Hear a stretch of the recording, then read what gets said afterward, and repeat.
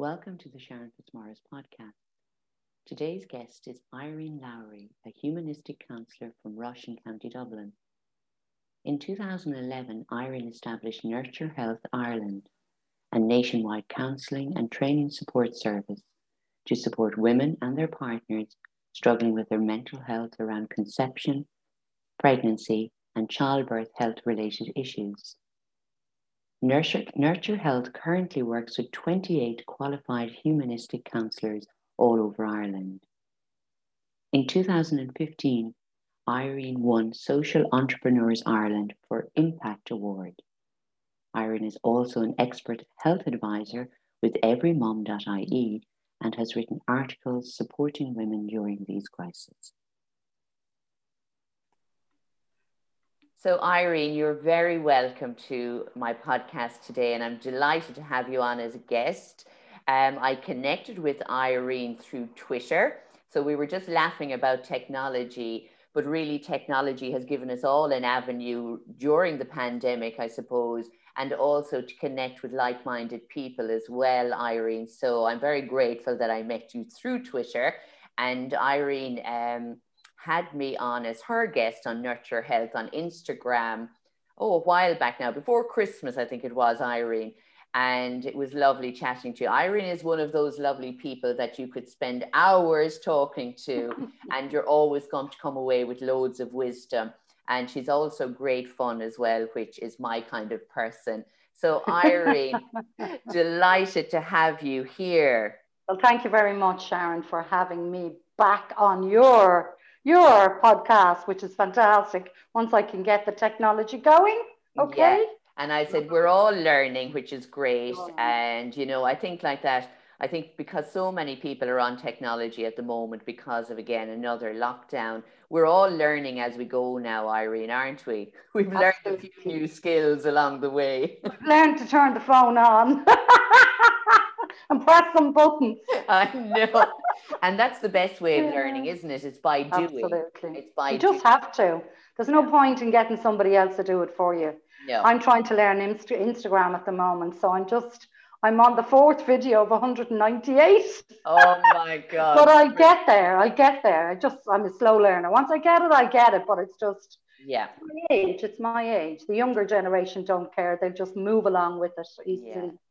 Well, they grew up, you know, with it almost, you know, it's like second nature, where we had a mindset of this is the way you do things, and then we had to change and learn, you know. But I think the lockdown has really made everybody now have to jump into technology with homeschooling, with meeting clients on Zoom and online. So it's changed everything for us. So we're all learning. I suppose that's the positive. So we come, Irene, to, you know, I gave in your introduction there that you're a humanistic counsellor, but your background was sales and marketing, Irene. So that's a big jump from sales and marketing to counselling. What led you onto the counselling profession? What brought you into that beautiful career choice? Well, I separated many moons ago myself, and I got a counsellor who offered me affordable counselling. So I was with that counsellor for about 2 years. And really, without her intervention and cost-effective counselling, I couldn't have got through. So afterwards, my boys were 6 months and 6 years of age at that stage. But the 6-year-old boy, what I wanted was, somebody had mentioned to me the organisation Rainbows for separated bereaved children. And I thought, you know what, I think my son could do with going to this group. So I got him into the group, and then I was approached by the director, who's a good friend of mine. And she asked, would I, at that time, do some training for myself to take the small children's group. And I said at the time, I need training myself, never mind going to Rainbows. I wasn't in the headspace, and certainly I couldn't help myself. So I therefore could certainly not help anybody else. So through the counselling, when I came out of the counselling, finished the counselling 2 years later, I decided I would contact the director for Rainbows and say, yes, I'd love to do the training. So I really started the process there. And that was a twofold thing. What I wanted to do was learn for myself as to how I could support my 6-year-old, how I could support myself. I suppose, as well, as much as I'd been to a child psychologist as well at the time, to learn the do's and the don'ts of not, I suppose, using your child as a weapon in this separation and causing mayhem, and working through your own stuff first as opposed to lashing out.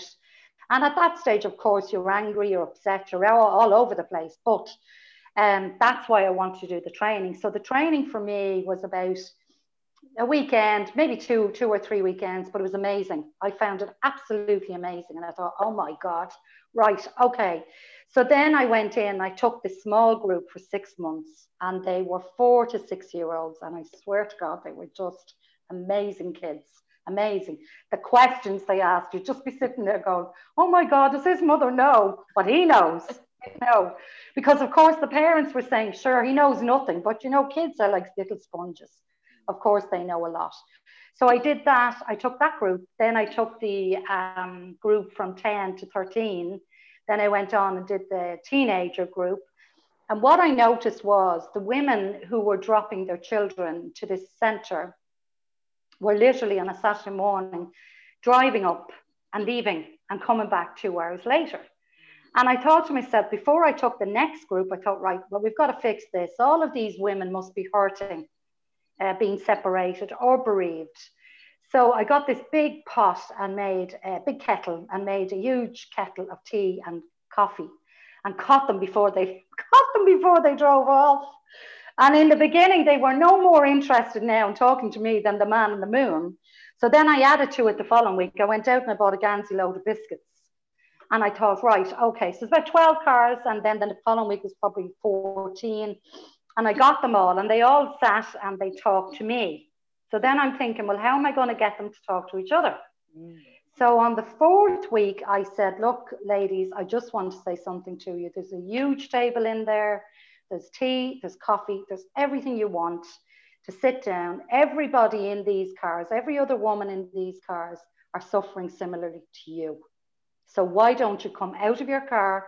It was all free parking, park up and come in and spend some time. So the following week, one woman came in and she was about to leave, and another woman came in. It was like, please God, somebody else turn up here. So she turned up, and that group today is about 200 women, honestly, that go on holidays. They're the life of Riley. They go on holidays, they go to cinema. So they've set up their own club on their own. Wow. So that's what got me going. And I did that then for 2 years. And that was every Saturday. So then I decided, right, look, do you know what? I asked the director, could I pull back and just take one group, which was fine. So I did that probably for about another year and then bowed out.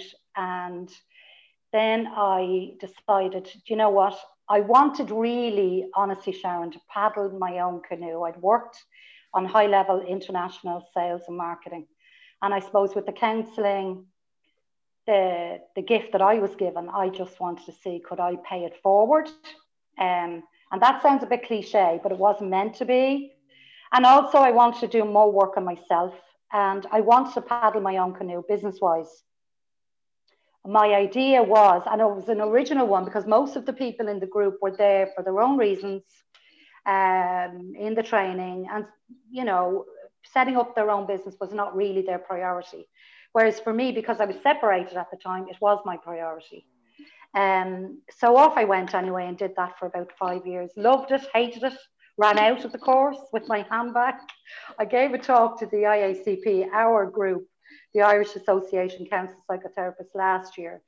And you know the way you go to these talks and you're looking at people and you're thinking, oh my God, she's amazing. I could never be like her. So I stood up anyway, and I was thinking on the way in, you know, what will I say here? And I don't want to be the expert in the room because I'm certainly not. So I told them about a story that when I was in there one day, and this is the truth of it, I just felt attacked, and I thought, I can't deal with this, and I can't do this counselling course anymore. So I got my handbag and I ran out. I ran home like the gingerbread man. And then I realized, you know what, I was in my 3rd year. I'll have to go back. Yeah. So I went back. I went back and got the diploma, so all was well. But basically, what I said to them was, you know, don't be looking at me here today thinking, oh, well, this one has it all sorted. None of us have ever got it sorted. So that's my introduction to counselling. Wow, that's amazing. I love the fact, you know, that you, in your own separation, and you were thinking of your children, because sometimes we're not able to deal with our children if we have our own issues going on, and that you had, I suppose, the awareness, really, isn't it, Irene, that you needed support, your children needed support, and because you were struggling to get through it all. It's a huge thing. It's like a loss or a grief, isn't it, when you separate also? And that your children, as you said, they are like sponges, and they know exactly when there's tension in the air. They know when there's things going on with their families, with their moms and dads, or whoever, their parents or guardians. But the fact that you went in, you know, looking for support, and you ended up supporting not only children, but also the moms, you know, who, as you said, were driving off in their cars. But when they all came together, they became this huge support network for each other. That is so powerful. I mean, you know, you think back to the old days when the moms didn't have technology, they didn't have, you know, the outside world as such. They only had each other around the fire with a cup of tea and a packet of rich tea biscuits. Rich tea, You yeah. know, or marigolds. Or Marietta, Yeah, yeah, yeah, yeah. Mary. So I think, you know what, that it comes back to it. At the end of the day, we all need connection, and we all need support, and we need to be able to connect with people that, I suppose, have an understanding of what we've gone through, you know. And for you, you really had laid the foundation in that in your own life. Is, you know, when you went on to train to be a counselor, you had kind of gone through it all, really, Irene, didn't you? Yes, I sure did. You sure did. I And sure did. there is nothing like life experience, because it allows you to have more empathy and compassion for people. And the fact even of you standing in the room, you know, and saying, I don't want this, I feel attacked, you know, I'm leaving. But you know that you went back. I Yeah. suppose there's a resistance in all of us, isn't it? That, you know, we have to push ourselves a little bit further. And somebody recently said, you know, but why should I bother? And I said, but why should you not? You Well, know, that's a very valid yeah. point. Why should you not? Yeah. Yeah, you know, I said, we are all the same, and this pandemic has shown us that we are all on the same level playing field, no matter whether we're a CEO of a company, or we are the mom at home, or the dad that's driving, you know, the milk lorry, or the nurses in the hospital. We're all struggling with our own issues, and we all need support.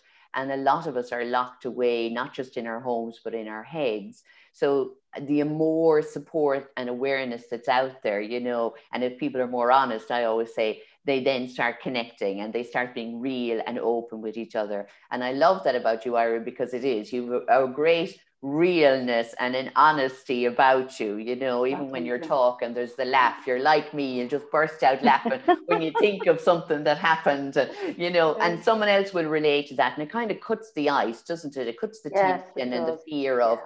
oh God, who is she now? And what will she think of me? You know, Yeah. Mm. it doesn't really matter what anybody thinks of us, does it, Irene?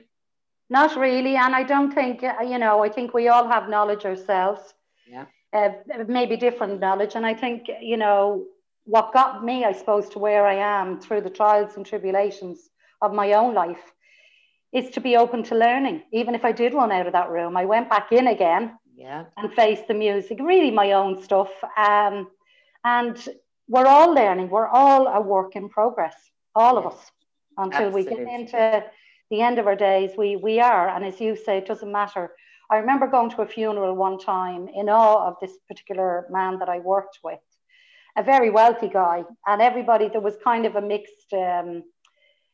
mixed views on him. You know, he was very dynamic. He was very wealthy. He looked on the outside as if he had it all. I knew he had his own difficulties. Other people didn't.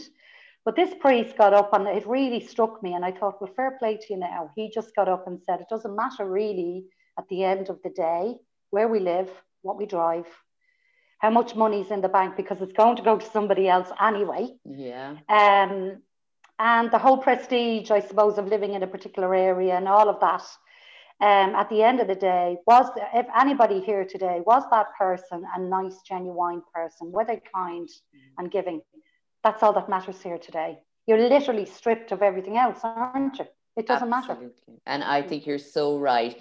And again, when we're going through any struggles ourselves, it doesn't matter about your title or your wealth or anything, because your struggles are going on within your mind, within your own life. And it's to have somebody there that's not going to judge you for who you are or who you're not in this world, and that they are able to sit with you during your most awfulest times and just be there to listen to you, to allow you to speak openly without judging. I think that's what we all need most in the world, and particularly right now.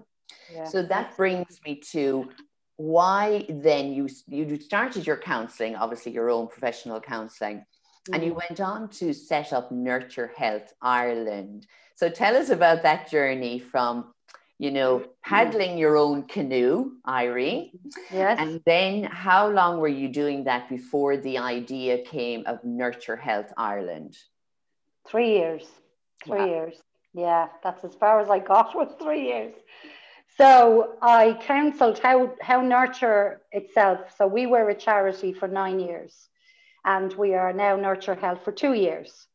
So doing exactly the same work, no difference, except we had to change the name. So um, I counselled two young women in 2010 who were referred from friends, I don't know who.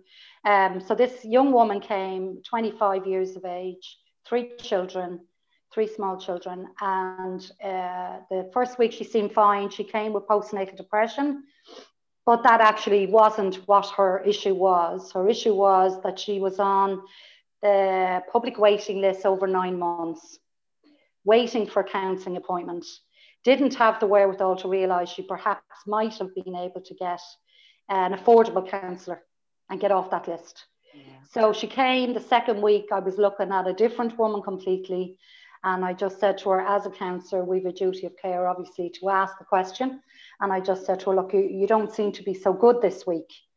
How are you feeling? I said, would you have any suicide ideation? And she said, oh, I don't have the ideation. I have the plan.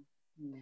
So I sat there and went, oh my God, okay. So then I realized that she did have a plan. And then she said to me, look, can I ask you something? Would you come out to my car? I want to show you something. I said, okay. So out to the car I go, and in the boot of her car, just in a small crate, was a bottle of vodka and crushed tablets in a jam jar. And this was a year on from the time she'd gone on this list. So when we got back into the counselling room, I said to her, when did you start devising this suicide plan? She said, oh, 6 months, 6 months into it. And I said, and what's your plan? Oh, she said, it's quite simple, really. Now, she was talking, honest to God, Sharon, as if she was looking up at the sky and the sky's blue. And that's what we're talking about here. So I said, okay. So she said, well, I've sent my invitations to my son's party 6 weeks forward. And I said, right, and how's that going to look? Well, she said, and she talked about it and she was smiling. And she said, well, it's going to be a bouncing castle on a Saturday afternoon. And my friends and family will be there. My husband, of course, will be there. And I said, that's wonderful. And what's going to happen then? Well, she said, that evening at about 1 o'clock in the morning, I'm going to take that vodka and I'm going to take those tablets and I won't be here on the Sunday.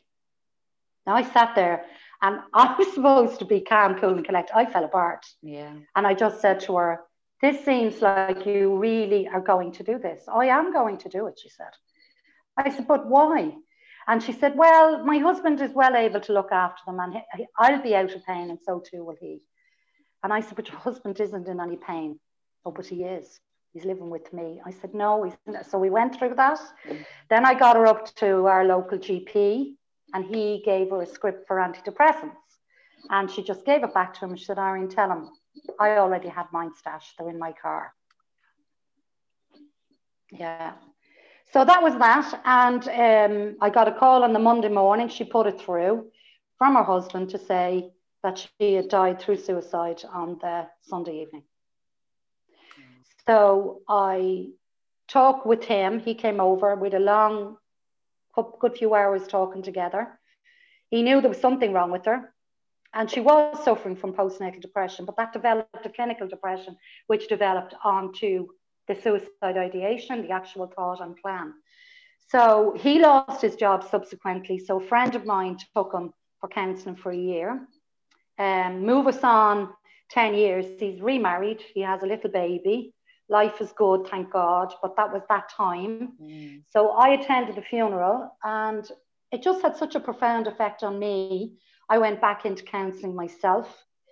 Part of me, I didn't feel I'd done enough work with her to not feel I could have done more. Yeah. But I was still left with massive residue of, oh my God, this actually happened. So then at the end of 2010, another young woman comes through. And on the second week, a 6-month-old baby, and asked me, would I take her baby? And I said, why would I be taking your baby? Well, I won't be around. And I just said, Jesus, is there a beacon of light over my head? Or what's going on here? So she took her own life in the city centre, and her 6-month-old baby ended up in the care of the HSE. Oh my God. Mm. Wow. So then I decided I want to find out in Ireland what is out there for women around the area of postnatal depression. Mm. To find that there's 13,000 women diagnosed annually with 50% undiagnosed. So altogether there's about 18,000 women in Ireland diagnosed annually. It's the most non-talked about, taboo, stigmatized topic that's out there at the moment. If you think about it, suicide is talked about, and rightly so, but so too should this area be talked about, but it's not. Why do you think that is? Why do you think that is, though, Irene? Even though we're here in 2021, as you said, suicide is talked about so openly. Why do you believe that it's not talked about in the area of postnatal depression? I think it's because the women themselves feel embarrassed. They're ashamed. They think they should be this super mother. There is no such thing, as we all know, as a super mother. They're lost themselves. Some don't even know they have postnatal depression. Some think they're just low and it'll all come back again. To turn around and say to somebody, even your best friend, I can't cope. Yeah. I'm struggling. I'm crying all the time. I can't get out that front door. They're terrified as to where is this all going to lead me to? Mm. Am I going mad? Not being able to cope with your baby, not having a connection with your baby, over connecting, over anxiousness. Yeah. All of that grouped together just leads them into a corner where they just don't feel they can talk about it. Some women will talk about it when they come out the other side. Yes. But the majority won't, and they want to move on. So to break that stigma, I think in 2021, it has to be the woman that breaks the stigma. I think so as well, because it's coming from the woman's perspective. But just as you said there, you know, some people there's a taboo around it or the stigma around it. I think a lot of women don't even realize they may be suffering with postnatal depression as well, Irene. Because, you know, even like that, I meet people a lot of the time and they just say, well, sure, that's normal. You know, the old days of the baby blues, you know, my mother would have said people would have got the baby blues years ago. And that it only lasts a little while, you know, and then when it doesn't go away after the first week or two and it continues on, they put it down to just lack of sleep, as you said, and everything. But it affects them so much mentally and emotionally, physically, in every area of their lives. It affects their relationships. It affects the care of the other children. It affects them, you know, going outside and returning to work or just going out into the community. And as you said, it's the stigma of maybe not being that good mom. And especially if it's your first baby, you know, that everybody is now, as you said, putting pictures up of the perfect mom and the perfect babies. And we see this with a lot of celebrities and their fabulous nurseries and their brilliant children. And, you know, they're showing you the best side. They're not showing you the sleepless nights and the puke all down their back, you know, and they could be up half the night. Yeah. So I think it is, again, maybe the awareness of what postnatal depression is. You know, for me, as I said, I hear a lot of people, they don't realize sometimes they're depressed. They don't realize that it could affect them, that only happens to other people. It doesn't happen to me. So that if we speak about what it is, you know, what are the signs of it, you know, how are you feeling?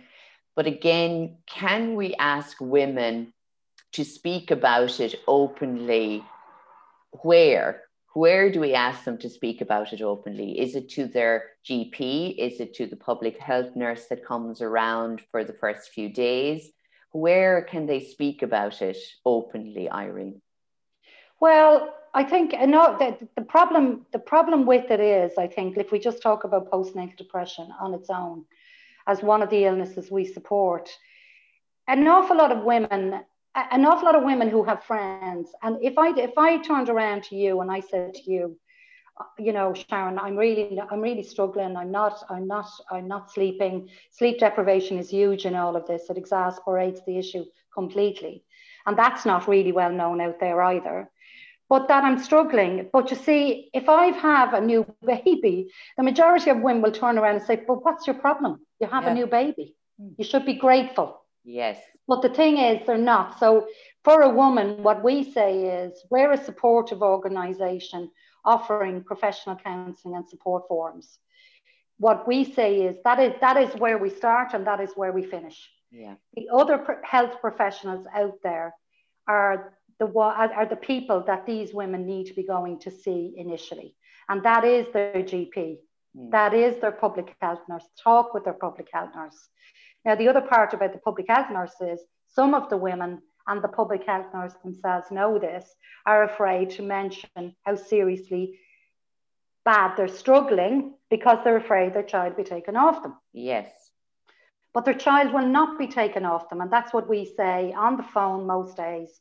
Your child will not be taken off you. Your public health nurse is there to support you, to help you. But the other issue we have in Ireland, and I don't know about the other countries, we're always looking after the baby, and rightly so. Yeah. But we have to look after the mother and the partner, because all of them are going, as you say, going to make their lives together. Yeah. And it has an absolute domino effect on the child as the child grows. Yeah. Absolutely, Irene. I think, you know, the more that we speak about it, and if I even just think back to my own situation when I lost a baby in 2004, and it was, you know, that initial shock. And even after my kids, I probably had postnatal depression, as I'd suffered with anxiety and depression for a good few years.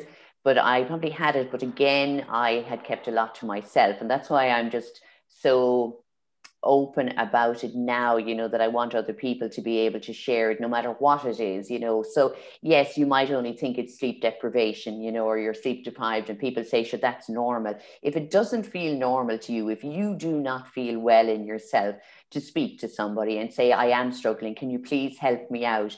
You know, and it's not just the sleep, there's actually more, you know, there's all of these other things are happening around me, the thoughts that I'm having and the feelings, you know, and I'm finding it a struggle to cope every day. And I'm afraid of, you know, what I might do to my child, all of these different things. But for me, I suppose, and that when I lost the baby in 2004, it made me realize only then how much I had actually struggled for the years before that. And I had 2 healthy children before that. So now I always say to people, if there's anything someone can do just in your very support network, in your little bubble, like your partner or your mom or your sister, whoever it is, your public health nurse, speak to them straight away. Don't leave it until it builds up, and then it's going to be harder and harder to come back to that place where you kind of can cope with it. Because if you spoke of that client you had and that she had been waiting for 9 months on a public waiting list, and that she could see no other way out of the pain but then to have her plan and put it into action. It's horrific, isn't it, even to think about it, Irene? It's absolutely dire. That's what it is. And when you think about women, this is 2021, and women are suffering in silence, and some know and some don't know. But the whole issue is that when you get professional supports, as you know, and other supports, other holistic supports, to in combination with all of that, whatever supports work for each woman. Yes, a woman can be really, really well. That's the critical component of all of this. She can be flying it after 10 weeks. Yes. But suffering in silence doesn't work for any of us. No, for any issue. And I think in particular with mothers, because they feel so responsible for this new life, you know, or if that baby, you know, we'll go on to talk the other way you support women and partners as well, but in particular to postnatal depression, that they're not alone, that a lot of women go through this, but they don't have to go as far struggling on their own, that your organization really supports women and you're very open about it and you're all over Instagram and Twitter and I see you, you're constantly reaching out to people to say, here we are, we're here to support you, we're here through all stages of the pregnancy. It's not just afterwards for postnatal depression, it's not as if you lose a child, or it's not for, it's we're here all the time, please contact us, you know. So you're constantly out there and I think we have to keep pushing it, Irene, you know. So I am only delighted that you're here on talking about it today. And I don't believe in coincidences, but I believe in synchronicity. And earlier on, and I knew obviously we were going to be recording this podcast, I met a lovely friend of mine and she had just lost a baby. She was 20 weeks, just 20 weeks pregnant. Sorry to hear that. And I met her in the local shop, masks on. I couldn't hug her. We had to stand back from it because our natural instinct is to hug each other. And my heart just flowed to her. And I thought, is there anything I can say in this moment that's going to make her feel a little bit better just in this moment? But then I realized it's not about what I say. It's just to be there to ask her how she is. How is she doing right now? And she had a little tear or two in the shop. And it's like we were just there. It didn't matter about anybody else around. It was just there to ask her how she was doing, to acknowledge her little baby that she had lost, you know, and that it is just day by day, you know, and she's taking it day by day. And, you know, but that's what when I came out of the shop, I thought, oh my God, there we are. We're going to record this podcast. And here it is so close to home just on that day that she is one of the many women and families and couples that are struggling right now today with the loss or going through postnatal depression or having to come to terms with ending their pregnancy, coming to an end and knowing their baby is not going to survive. They are the ones that people are dealing with every moment of every day, isn't it, Irene? Absolutely. And I think, you know, it's funny because since May last year, we seem to have a cluster of women, probably about 20 of them, who've lost babies, who've buried babies. And it's never happened. Sorry, I just need to charge this. Just bear with me, Mom.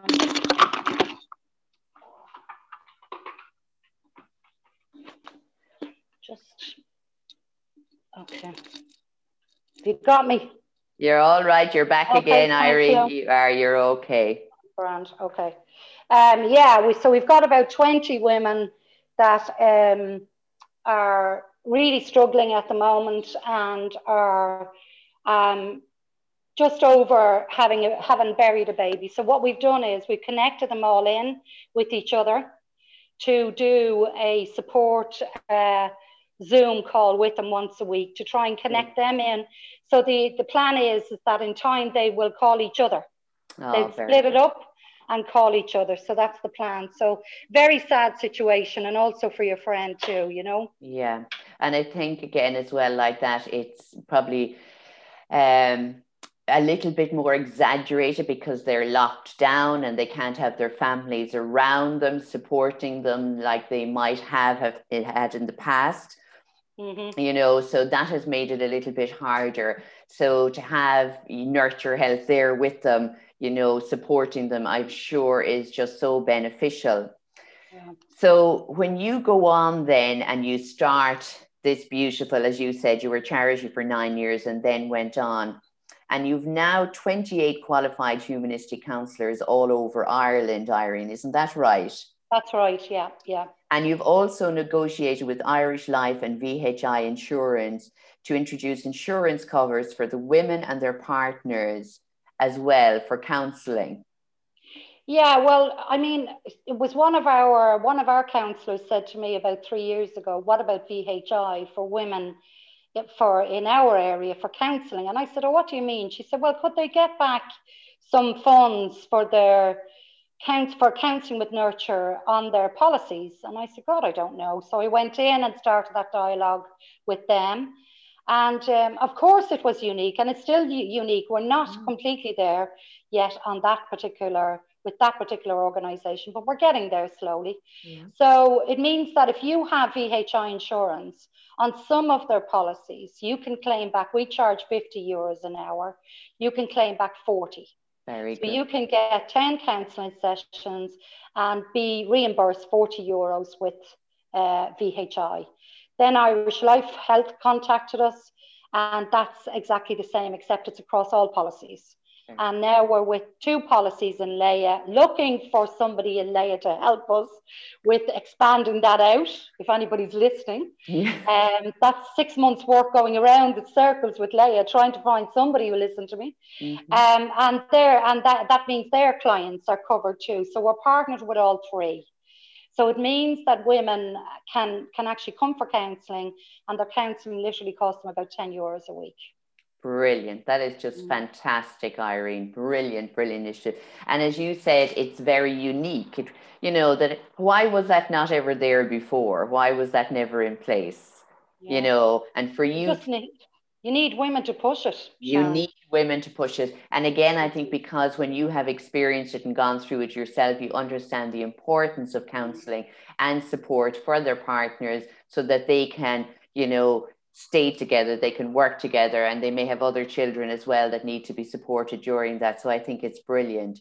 So the things that you cover are depression in pregnancy, which again is not spoken about either, Irene, postnatal depression, post-traumatic stress disorder, IVF disappointment, stillbirths, miscarriages, premature births, and neonatal deaths.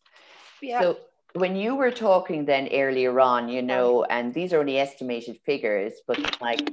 Sharon, just bear me a moment, put me on pause. Yeah.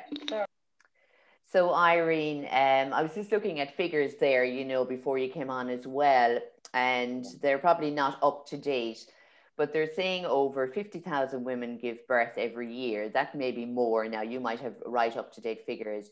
It's an estimate that around 14,000 women miscarry each year. Yeah. Over 400 deaths from stillbirths, neonatal and late neonatal, and also the high rate of failure of IVF as well in Ireland. Yeah. The figure's about 62,000. And the other figures are correct. And if you put in there as well, traumatic birth is about 7,500 women. Depression in pregnancy is between 6,000 and 7,000. And then you put in the miscarriage, which is 1 in 5, 1 in 4, whichever, 14,000, 15,000. Yeah. The figures are absolutely astronomical. That is just, when I read the figures, because again, I know most people I know have been affected by one or either of those, okay? And even only just after Christmas or before Christmas, I had a lady on, Kathy Dunleavy, who lost her baby as a neonatal death. And, again, she had normal pregnancies before that as well. But we like that, we all know, and as I said, the friend I met today in the local shop, we all know people that have been affected through miscarriage or stillbirth or IVF loss or, and the list goes on. And it just seems to me, with the figures so high, how it's still a stigma, how it's still not spoken about. And that what we can do, and I know I'm trying and you're trying, Irene, and we're all trying to ask people to speak out as much as possible. But is there something from that first point of contact, even when the lady goes to her GP and she confirms that she's pregnant, are they given information? It's a long time now since I was pregnant, but is there information that they're given even now in hospitals about depression during pregnancy, about miscarriage loss, what supports are out there? Is that being given to people now, Irene, I wonder? No, it's not. No. What? No. The hospitals are reluctant to give out information across the board. Now, where with pregnancy loss, HSC website, which gives you Lanark McCrae, Life Time Foundation, Féileacán, ourselves, there isn't enough signposting. I mean, with these 20 women that we're working with at the moment, an awful lot of them have gone around the coals trying to find us.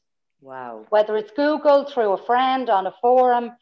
And three of those women needed to go in 2020 for a fatal fetal abnormality scan, knowing they're on their own. Their partner was not allowed in with them. But before they went in for the scan, the three of them equally in different hospitals asked, well, you know, have you got a counsellor? Is there any organisation you can point me to? And the answer from all three hospitals was, wait until your scan is over. What? But I don't get that. I don't see why women need to suffer in silence, Yes. not being signposted in somewhere to a professional organisation like yourselves or others, in fairness, to be left just waiting for the scan, knowing the news is going to be desperate. Yeah, I can't believe that, as you said, as I said, it's a long time now since I was Mm. pregnant, but I can't remember back then, getting any information. It No. was basically go in and do all the things. And if your pregnancy is normal, great. But as we said, now with the figures so high, again, you said there should be signposts to say, if you are struggling in any shape or form during your pregnancy, here are counselling services available. They're on the Yeah. HSE site. Here's one in your area. Your GP is giving out this information to you at the start. So it's that people are prepared just in case, because the figures are just really, So really big. high. I really was gobsmacked today, Irene, to see it, because we hear about all the beautiful babies that are born into the world, and their moms could be suffering with postnatal depression, and they're trying to keep it quiet. And that maybe because nobody has given them the information, they think, well, there's something wrong with me. I can't tell anybody. So I'll continue struggling, like that client of yours. That's where I think it should stop. That's where I think the awareness should be out there. Is there any way that we can get this information into hospitals freely? I don't know, because I think again the hospitals themselves work on their own in their own way, even in 2021. So depending on who's who in the hospital, are they open to outside influences? I'm not sure. I think my learning over the last 10 years is they're quite insular in themselves, and they work around their own support services, whatever they may be, and that's it. And when a woman leaves the hospital, she leaves the hospital. Wow, Public health nurses, we work with public health nurses and GPs every day. very There's good. absolutely no problem with that area. Friends of friends, forum. Nobody has to write a letter to us to say, this is the situation. And the other part about the support service that I set up, really, what I wanted was a no wait list policy. So if you phone us on a Monday, you will be cancelled by Wednesday of the same week. That is excellent. That is amazing, Irene. How many people, or do you think it has increased in this lockdown? Or, yes, definitely has. I think, and I'm sure you'll agree. Yeah. I think there's when this is over and done with, and please God, it's sooner rather than later this year. I think there's a tsunami of mental health issues to come that are Yes. not addressed, whether it's people who've lost loved ones who couldn't go into the hospital to see their loved one before they died. The loved one was taken from the hospital, it's still happening now and will be while this pandemic goes on. The loved one goes to the crematorium, they go to the crematorium, and that's it. It's not finished. No. We're meant to lament and talk and love and care for and hug and Mm, be there. My 97-year-old friend died last May from mm, COVID on her own, 2 weeks in a hospital. And what a friend of mine and her family did was we sent up cards to the nurses to tell them her story. So she's not a little bundle in a bed, yes. 97, not knowing what her background was. Yes. It's just horrendous. So I think there's a massive tsunami of mental health issues out there at the moment. Mm, I think the government need to put a hell of a lot more funding into our area, mental health, yeah. which isn't funded really. The Mm-hmm. mainstream is, but not particularly ours. And uh, all across the board are affected: children, teenagers, adults, women, men, with all different issues of mental health. How that's all going to be supported and addressed, I've no idea. Yeah. And I Don't think, know. as you said, we are going to see it more and more once we start opening up and we start people coming back out of their homes, out of their lockdown and coming out into the world. If you had a message to give to anyone listening, Irene, in particular women or partners that are struggling or watching their, wives or sisters or friends struggling, especially in related to any of the issues we've talked about, what would your message be to them, Irene? Well, I think it's a bit similar to what you just said there. Reach out to your own family, talk. One woman described postnatal depression for me in a support group as a big concrete block on a front door. She couldn't get past it. Mm. So talk to people that you love. There's nothing to be ashamed about. Absolutely nothing. It's nothing to do with you. One woman said to me last week, I brought this all on myself. I said, you Oh. did not bring it on yourself. What woman would go out to bring all this on yourself? I said, you didn't. Yeah. So it's the signpost. Call Nurture Health. Talk to your GP. Talk to your reflexologist. Talk to your holistic practitioners. Whoever you're around, bring it up and get talking about it.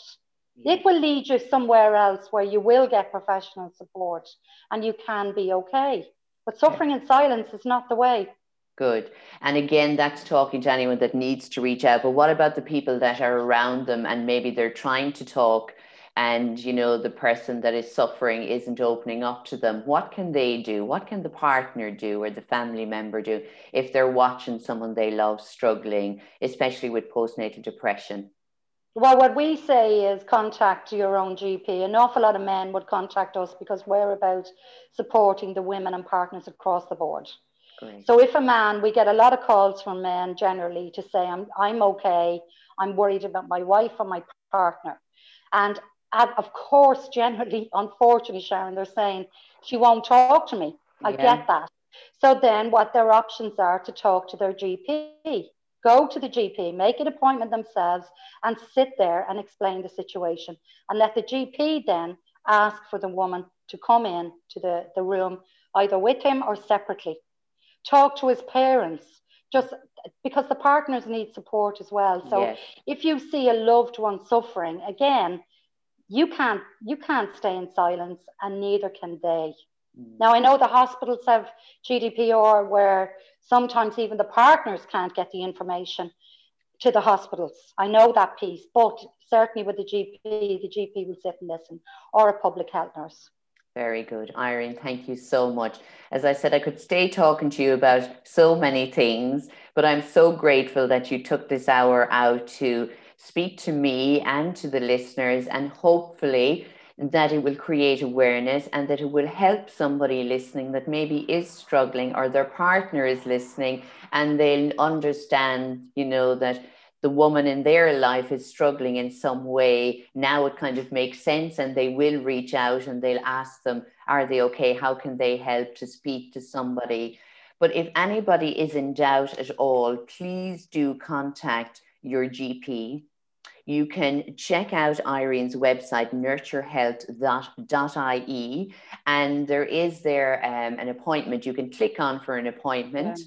And as Irene said, you won't be waiting 9 months for an No, appointment. you Okay. So, definitely won't. Or you can call us because we have two systems. We've got the online support system, the booking system, and we have the phone. So the phone number is 085 861 9585. Okay. yeah, And we are here, and 90% of our work, Sharon, is done over the phone, where women really, or men, want to talk. So that's their first, we're probably their first point of call to say, look, they're crying, they're sobbing, they're upset. We are used to that. That is what we work with every day. We very understand good. that. We understand that part. And I think to have such compassion at the other end of the phone and real people, Irene, like you at the other end of the phone, is Yeah. going to make it a little bit easier because we know it's hard. We know it's hard for people to reach out and say that they're struggling. But you know what? If you're sitting at home and you're listening to this and you are so worried, but you're doing it inside of your own head, please think about ringing that number that Irene has just said, or pop onto the website, have a read about Irene's work, and how they can help you. Do not do this on your own. You do not have to be on your own. I promise you, you will feel so much better once you just speak to one person and you know that you're not the only person in the world going through this, and there is other people out there to support you also.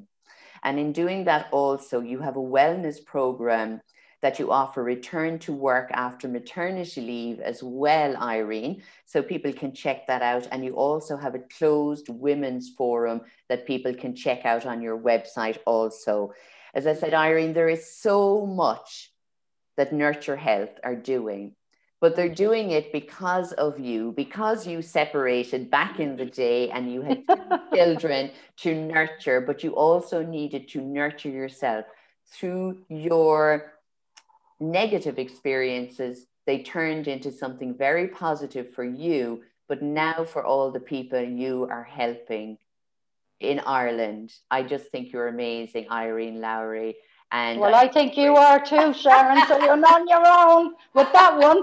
Absolutely. I think you're an no, incredible woman. So thank Uh, you. thank you, Irene. And you know what? Sometimes it does take awful things to happen for us to find a place in the world where we can give a little something back, or we have an understanding of what it feels like, and that we don't want anyone to feel as bad as we may have felt at a time in our lives, and that Absolutely. we have the gift of voice. We Thank definitely have the God. gift of the gab, Irene, the two of us. Yeah, absolutely.